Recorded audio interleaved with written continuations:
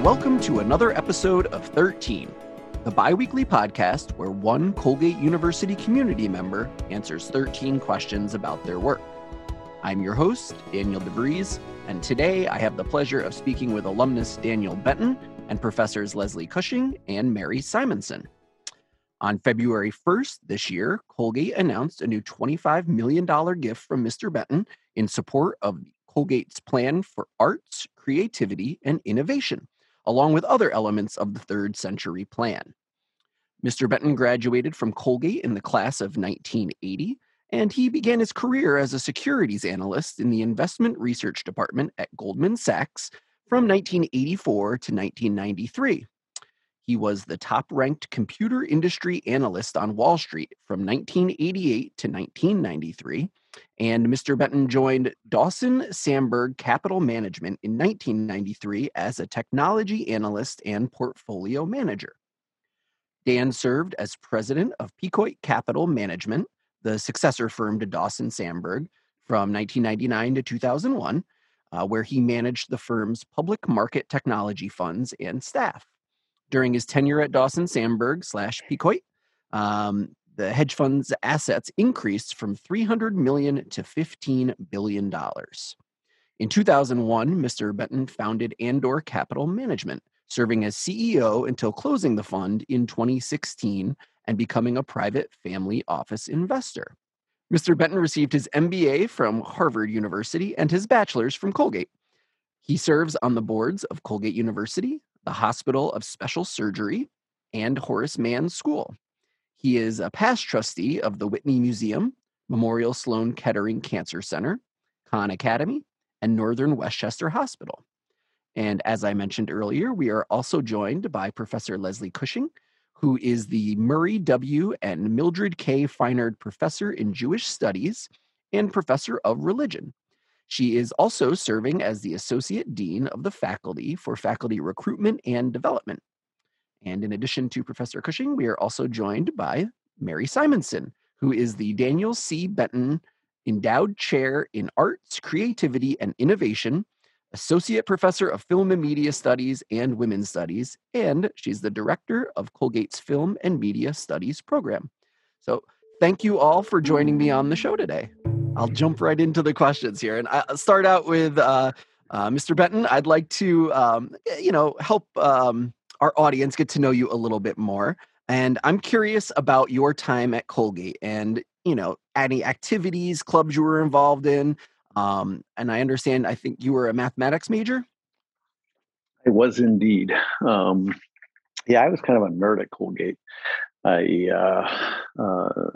came in 1976.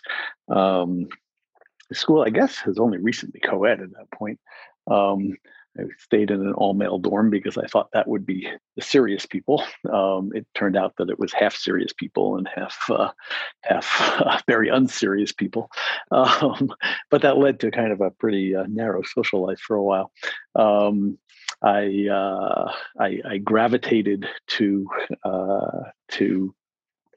math and science classes, but I tell you, the thing that I value most about my Colgate experience and education was really being exposed to the liberal arts. I took a lot of math, and math I think really helps you formulate the way you think. It helps you solve problems. It tells you that there are right and wrong answers, unlike economics, which you're always supposed to assume the answer.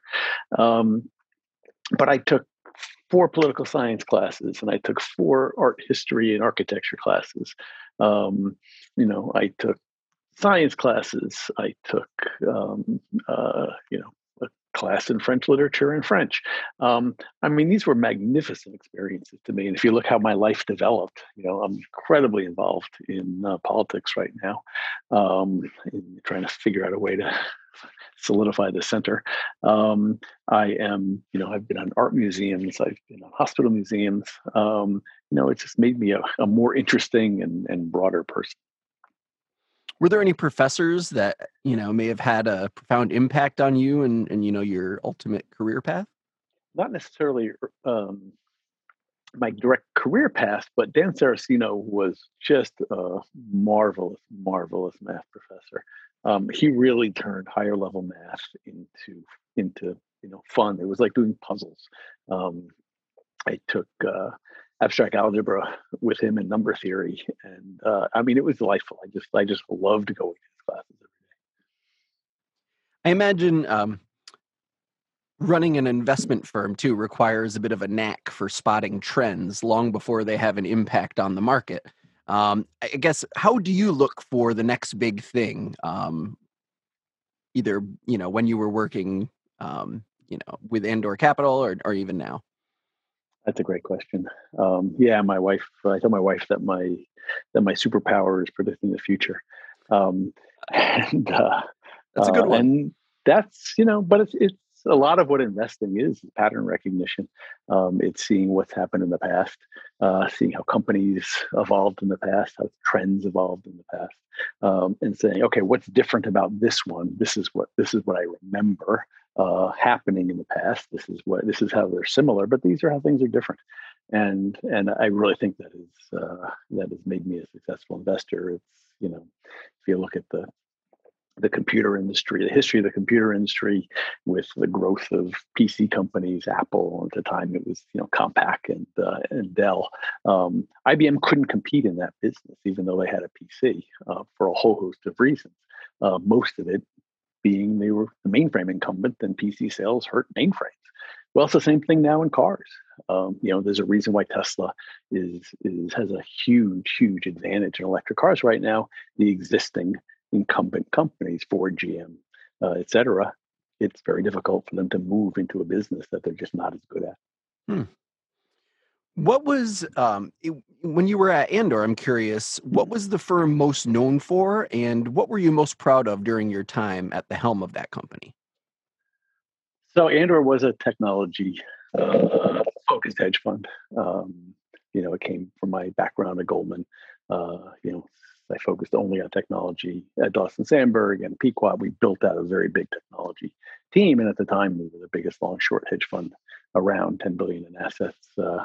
Actually, 15 at the peak. That's tiny by today's hedge fund class, but at the time, in 2000, it was pretty big, and that's really what we were most proud of was building such a giant organization. We had 300 people at the peak. The challenge, as it turns out in hindsight, was scaling it into a sustainable business. A lot of hedge funds are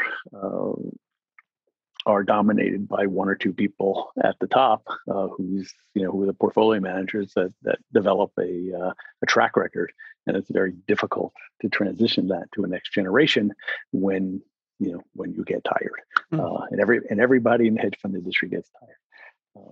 So that was our goal, and unfortunately, we just like everyone else, we weren't able to achieve that. So your new gift to Colgate will create the Benton Center for Creativity and Innovation, the anchor of a two-building, 36,800 square foot complex on Colgate's middle campus to house computer science, film and media studies, theater, and dance. What do you find exciting about this space, and what inspired you to donate to this initiative in particular? I was talking in the beginning about how my breadth of exposure at Colgate really made me a better person. I am just a strong advocate for the liberal arts, and I talk to the Benton scholars once a year. We all read a book together, and we share our thoughts. But in the beginning, I go around and ask everyone to introduce themselves, and these are first year students, and tell me what their plan. Tell me, what are your plans, and what do you want to major in, whatever. And I can't tell you the number of double majors that I hear of, Right. and I just put my head in my hands.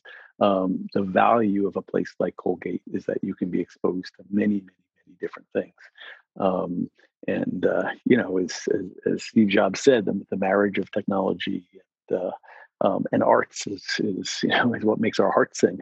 When Leslie first told me about this idea of moving computer science and film and media studies into the middle campus, surrounded by the rest of the performing and fine arts. That was you had me at hello. That really that was really terrific. I'll kind of set the stage for people that maybe aren't familiar with Colgate's campus, but what we're referring to as the middle campus is this area between Case Library and over to Little Hall and Dana Art Center. And it's kind of like a corridor there. And right below that is the James C. Colgate Student Center. And this question is primarily for Professors Cushing and Simonson. I'm curious how the idea of an expanded middle campus and a push for excelling in the realm of arts and creativity and innovation, where did that all come about? And I guess how did this idea germinate? I'll start by talking a little bit about the middle campus, and then I think I'm going to go to Mary for sort of specifics on this cluster of things that we're putting together that Dan has so graciously set in motion with his gift. So the middle campus is a kind of lost space, I think, on the Colgate campus. We have a very defined upper quad. We have a sense of a kind of athletics realm. It needs some maybe refinement over time too, but there is a kind of identity there. Broad Street, motley buildings though they are, there is a kind of neighborhood there. And then there's this transitional space between what is down the hill and what is up the hill, and these buildings that in themselves are kind of interesting and important. Little is a fabulous building, really well designed. Case Geyer is a hub of activity. Dana is our theater space on campus. But they don't connect to each other, and they don't really have a kind of coherence of theme or idea across them. And we really saw this as an opportunity to kind of grow a new quad on the campus and develop our performing arts, which the buildings in the performing arts have been a little under attended to, I would say. So improving those, but taking the moment rather than sort of thinking about it as deferred maintenance or fixing what we don't have quite right yet. We saw this as an opportunity for doing something that our peer schools don't do, right? So bringing together more than just the performing arts, creating these synergies across computer science, film and media studies, and theater, dance, and music.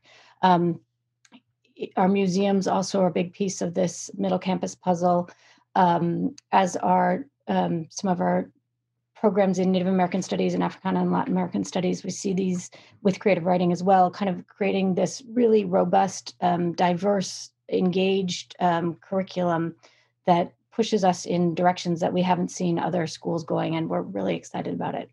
Mary is one of the major masterminds behind the thing that emerges as the Benton Center, and so I'm going to turn to her to talk a little bit about the set of things that we imagine coexisting in that space.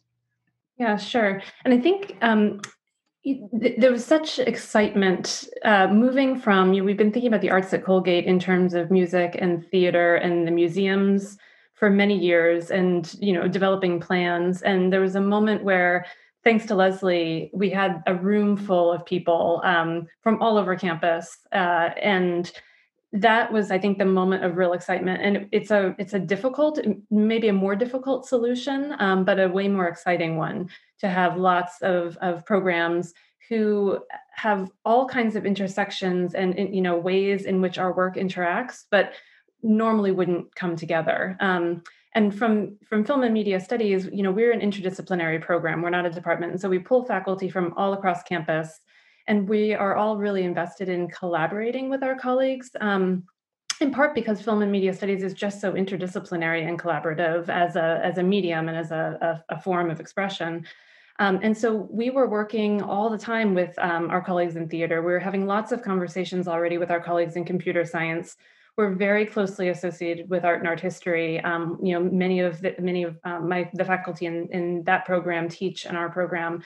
And so it seemed like an obvious way to move forward. What would it look like if those people that we're always reaching out to were actually together in one space, and we're able to bump into each other, and not just the faculty, but if our students were able to do that too.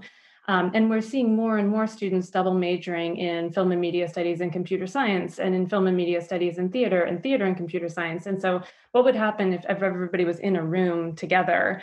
I think there's some really interesting possibilities, right? we think about technology, and we can think about it in a sort of mainstream way of computers and things like that. But we can also think about technologies as analog cameras or as, bodies that we inhabit. Like our arm is a technology in a way, or a pen is a technology. And so how can we get students to really expand the way they think about technology, expand the way they think about creativity and innovation, and understand the long histories of these things? And by understanding that history, then seeing innovations and seeing changes becomes something new and unexpected. So I think we see lots of possibilities in just being in close proximity to each other. We're not doing anything. I think we're following the trends in the arts by doing this. We see composers. I have friends who are composers who are building musical robots, and theater productions are using projected backdrops and holograms, and dancers are attaching sensors to their bodies, and we're writing music for dance pieces. It's responding to the sensors that are on the dancers' bodies, or responding to other live music performers. But what's so unique, I think, about what we're doing is that at most institutions, it's that those innovations are happening within departmental silos. And so the music department hires in a technologist, or, an art department hires a digital artist. But there's not always sort of attention to how those people coordinate with each other. And very rarely are computer scientists brought into the mix, or engineers brought into the mix. And so we are doing something, I think, really bold and innovative by actually bringing the computer scientists into the orbit of people working in the arts and working in media, and seeing what happens by that proximity. And that's something we can do because it's Colgate and because it's small and it's a liberal arts institution. Can you talk a little bit about the physical plans for the area? I'm wondering if it might be possible to paint a bit of a picture as to what it might look like in this area once complete. We're looking at a long-term investment, right? So the Benton Center is our first step. We have Dana, which some of our listeners may remember is a brutalist mid-century building, kind of a fortress, which we want to reanimate. In addition, as I said, we imagine a music and culture building and a museums complex, or museums building. So over time, there will be a kind of growth of the region through these capital projects. In terms of the feeling of what we think Middle Campus is about, one is this dynamism that I think Mary captured, right? We want this to be a place, it's the entryway to Colgate in a lot of ways. We did some research and discovered that more people come to the campus from College Street than they do coming up Oak Drive. So, really making this the gateway to the liberal arts and the gateway to the physical campus, having it feel really welcoming. We have a very strong architectural vernacular on our campus of kind of stone buildings, and they're beautiful. But we want to signal in what we create kind of openness and invitation. So we imagine more glass maybe than is normal in a Colgate building. And part of that kind of transparency, letting people see what's going on, having them be drawn in, sort of see the kind of curiosity, what's happening in that building. We imagine workspaces, studio spaces, media spaces that have glass windows that, can be closed some of the time if you want to do something that's more intimate or private. Particularly as a teacher, I think we don't always want to be observed from the outside. With the students, it's enough already.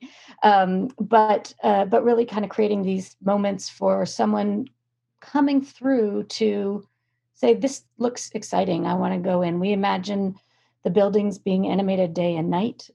We see the region as also a kind of hinge to the campus as a whole. It can bring, the Dana Art Center right now has a roof with stairs going up to the campus. It was originally designed as having a bridge that bridged up to the upper quad. So how do we use the buildings that we create and the kind of campus that we're making down in the Middle Campus, a way to traverse from the lower to the upper campus is another piece of it. So kind of lots of opportunities for engagement, for stopping, for staying, for taking a course and then seeing something else interesting and moving on to the next thing. I guess the last thing I would think about sort of the vibe of the Middle Campus is it faces across Whitnell Field onto 12B. And we see everything that we're doing in the Middle Campus as an invitation, not just to the Colgate community, but to the broader community. And so really saying, hey, Colgate is a place where you, who might be a village member, or somebody who lives in the county but isn't connected to the university, you're welcome here too, right? Come in and see what we're doing. Come in and see the performances we're putting on, or play in one of the maker spaces that we imagine in one of the buildings. So really, it's about access and an invitation, I think. That's very cool. Is there a sense of timeline for this? Like, what is when will shovels go into the ground, and when do you think this expansion could be complete? I think the shovels question is being worked out right now in terms of we're getting the program right. I mean, one of the things about the scope of what we're doing is there are a lot of moving pieces, and it's really exciting, but what we set up now needs to kind of lead to all the next steps. So getting the first steps absolutely right, I think, is critical. I hope we see a building within the next couple of years. It snows here, so we have to take that into account. But yeah, sooner rather than later. It would be disappointing if we don't break ground in 2022. Yeah, he said it, I didn't. You heard it here first. I'm curious too. So along with the physical construction and then the idea of bringing these different departments together to work together, do you foresee changes to the academic program in that, new majors, new minors, new areas of inquiry, things like that? I don't know that we'll immediately have new majors or minors, but I think we are already imagining all kinds of new courses and new ways of configuring courses. So what would it look like, for example, one thing we've talked a lot about is if the introduction to film and media studies were linked to the introduction to computer science. So students would be taking those two courses at the same time and would be able to take the knowledge from one into the other in sort of a really seamless way, and potentially do projects that would be for both of the classes at the same time. Film and media studies and theater have thought about similar kinds of opportunities. We've talked about upper level courses where students are coming together in a sort of workshop-like space to produce things, right? And so, we've got actors and directors in theaters, and we've got students who are learning video art and filmmaking in film. And what would it be like to put together, a workshop type course where they're actually producing short films using each other as resources, and really learning about collaborative processes and things like that. We've also, all of our departments in the arts do a lot of programming. So bringing filmmakers to campus and bringing artists and productions and things like that. And so I think we have been thinking and will really be able to continue to think in new spaces that are better equipped about what those possibilities are for bringing in artists and makers and innovators who can speak across these disciplinary boundaries. And that, I think, always affects how we teach, because we, have our courses go and see productions or see speakers, and then we bring that material back into our classes. But down the road, sure, I could imagine, an interdisciplinary arts and technology major, or maybe ways of doing focus areas within majors that would focus on, certain intersections or things like that. But going back to what Dan was saying at the beginning, so many of our students are double majors or have really interesting combinations of majors and minors. That gives them a space to work things out between departments in really creative ways, maybe more creative than we could do by instituting a major that was sort of rigid in itself. Professor Simonson, you are part of your title is that you are the Daniel C. Benton Endowed Chair in Arts, Creativity, and Innovation. And what better time to talk about that role than with the gentleman who funded the chair? Can you tell me about what that is? And, Dan, I don't know if you want to talk a little bit about how that chair came to be. Sure. Endowed chairs were sort of a mystery to me until I got a call from our dean of the faculty telling me that I was being given one. And that it's a faculty position. It doesn't mean that I'm in charge of anything new, but it means that I have a teaching release, so I have a bit more time to do my research under the auspices of the chair. And I have a small research budget that goes along with it. So it's a really huge and important thing for faculty. to be able to, free up their time a little bit, still be able to be in the classroom, still be able to be on campus, but to be able to work on projects and produce scholarship. So when I have given the Colgate in the past and continue to do so, my goal in general is to set an example as to something that I think is really important, and hope other people will follow. And with the specifically the chairs, Colgate as an institution compared to its peer schools does not have enough endowed professorships. And somehow when I do something, it gets a little attention, which is flattering. But when that was pointed out specifically, with the Third Century Plan, that this is an area that we want to focus on, it was a way for me to early on in the process make an endorsement of that part of the plan. Hopefully, inspire others to do so. There is a respectful amount of distance between what a giver does and what the university does, particularly in the area of pedagogy. So I have no influence whatsoever on who the chair, on who sits in the chair. It's very nice to meet Mary, and I'm delighted to see this go forward. I'll just add that, Dan, that hope that you were maybe goad some of your peer alumni to do the same. We've now had a second gift of a chair in arts, creativity, and innovation from the Palmer family. So that setting of a model has worked nicely so far. And the other thing I should have said too, and maybe Dan touched on it, but there's something special, I think, about marking arts, creativity, and innovation as an area that the university is investing in, and that we think is important here, by naming a chair and by having faculty in those positions. Great. Dan, one of your previous gifts went toward the construction of what is now known as Benton Hall, the home of career services at Colgate. And that building has won national design awards for its masonry and energy efficiency.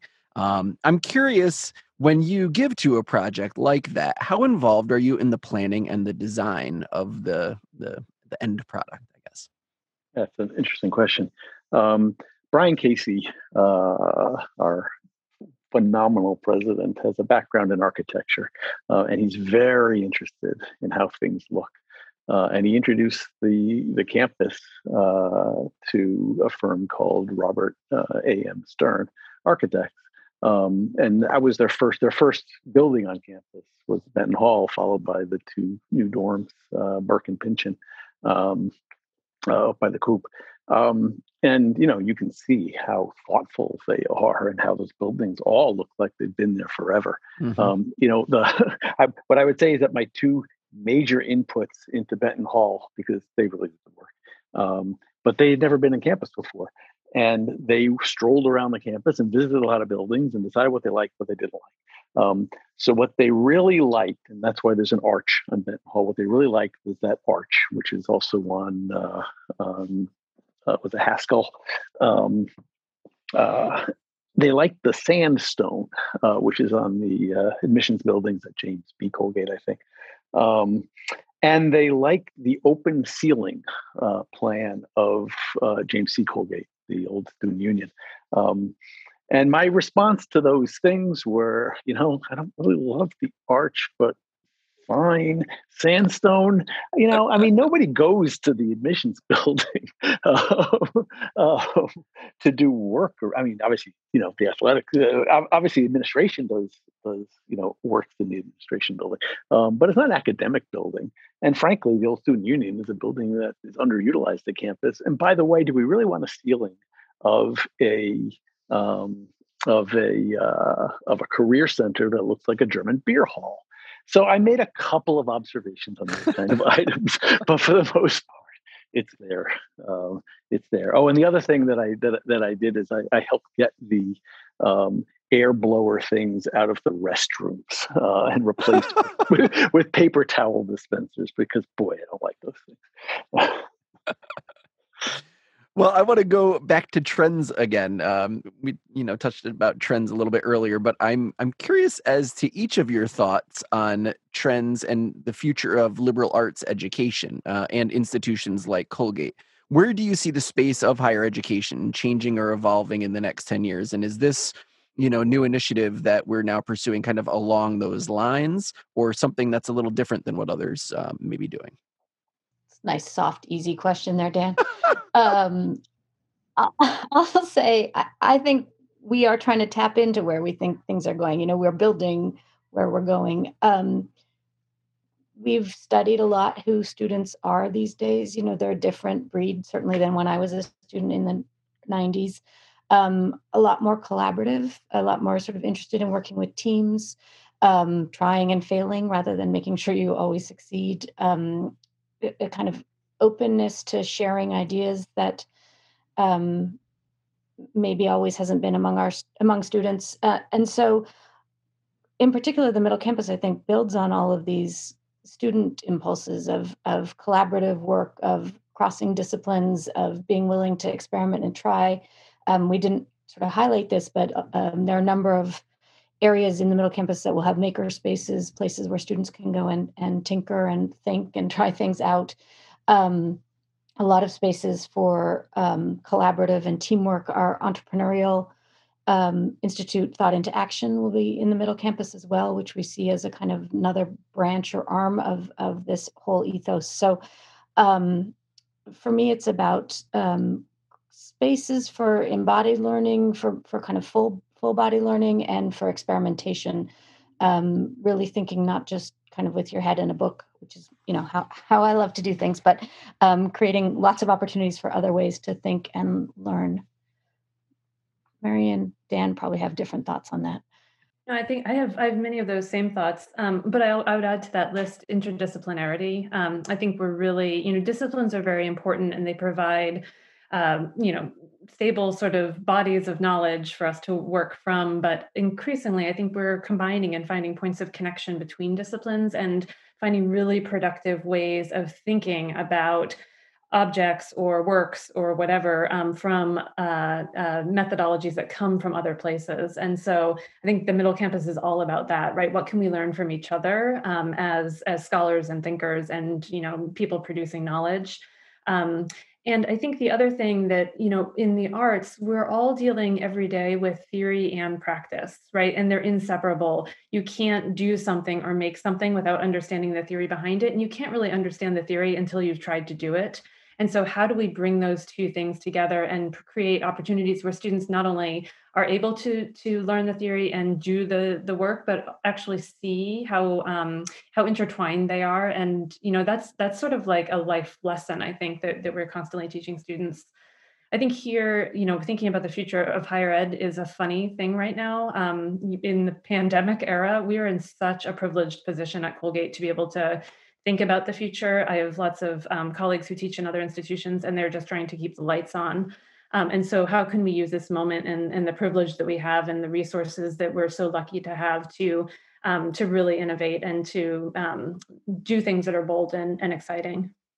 Yeah, I think that the liberal arts has been on the defensive these last few years, maybe longer than that, in terms of, what's the use of a liberal arts education? And we do see a trend towards students going to programs where, Colgate doesn't offer a finance degree. Colgate doesn't offer a degree in accounting. Our sciences are bachelors of arts, not bachelors of science. We don't have an engineering school.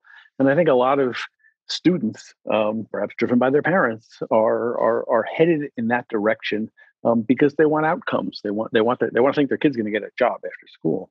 So look, that's one of the reasons why we have Benton Hall and a career center. That was very important to me, that we do prove that Colgate students generate positive outcomes. That Colgate prepares them for more things in their life. That's great.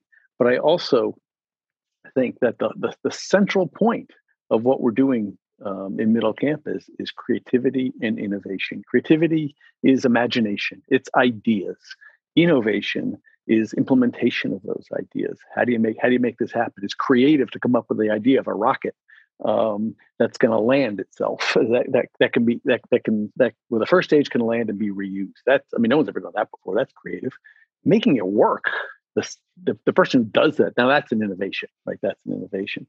When I look at the programs that we're putting together in Middle Campus, and let's think about the video game industry. Let's think about a virtual reality video game. What is that? Well, it has a script, it has art, it has music, it has animation, it has a story. Oh, and it has programmers that write this thing, and they all get to be involved in the creative process and the innovation process. And that, to me, is really what the liberal arts is all about. We are at question 13. So, Dan, your most recent gift makes you the single largest donor in Colgate history, surpassing our namesake, James B. Colgate. I'm curious if you can remember what your first gift to Colgate was and what spurred you to give at that time. I grew up in a family that, a middle class, upper middle class family. My father was a psychiatrist and I was an artist. And what I remember from being a young kid is them listening to the WBAI, which is the version of National Public Radio today, PBS, public broadcasting. Their droning telethons, and they would, but year after year they'd send their $10 or $20 in and they get their tote bag, and that made an impression on me. And when I graduated from college, I started what is now a 41-year streak of giving to Colgate every single year. And I don't remember what that first gift was, and maybe it was $10, maybe it was $25. But it has been something I'm proud of, something I'm very proud of. Well, thank you very much, obviously, for your generosity. And I know there's a lot of exciting things in the future here. And I thank you, professors, for joining us for the show. Tell your friends and family about the podcast. If our listeners have any questions, please email 13 at colgate.edu. That's 13, the number. And until next time, keep asking questions. 13 is a production of the Colgate University Office of Communications. Audio engineering by Brian Ness. Logo art by Catriel Pritz. Executive producer Laura Jack. And I'm your host and producer, Dan DeVries.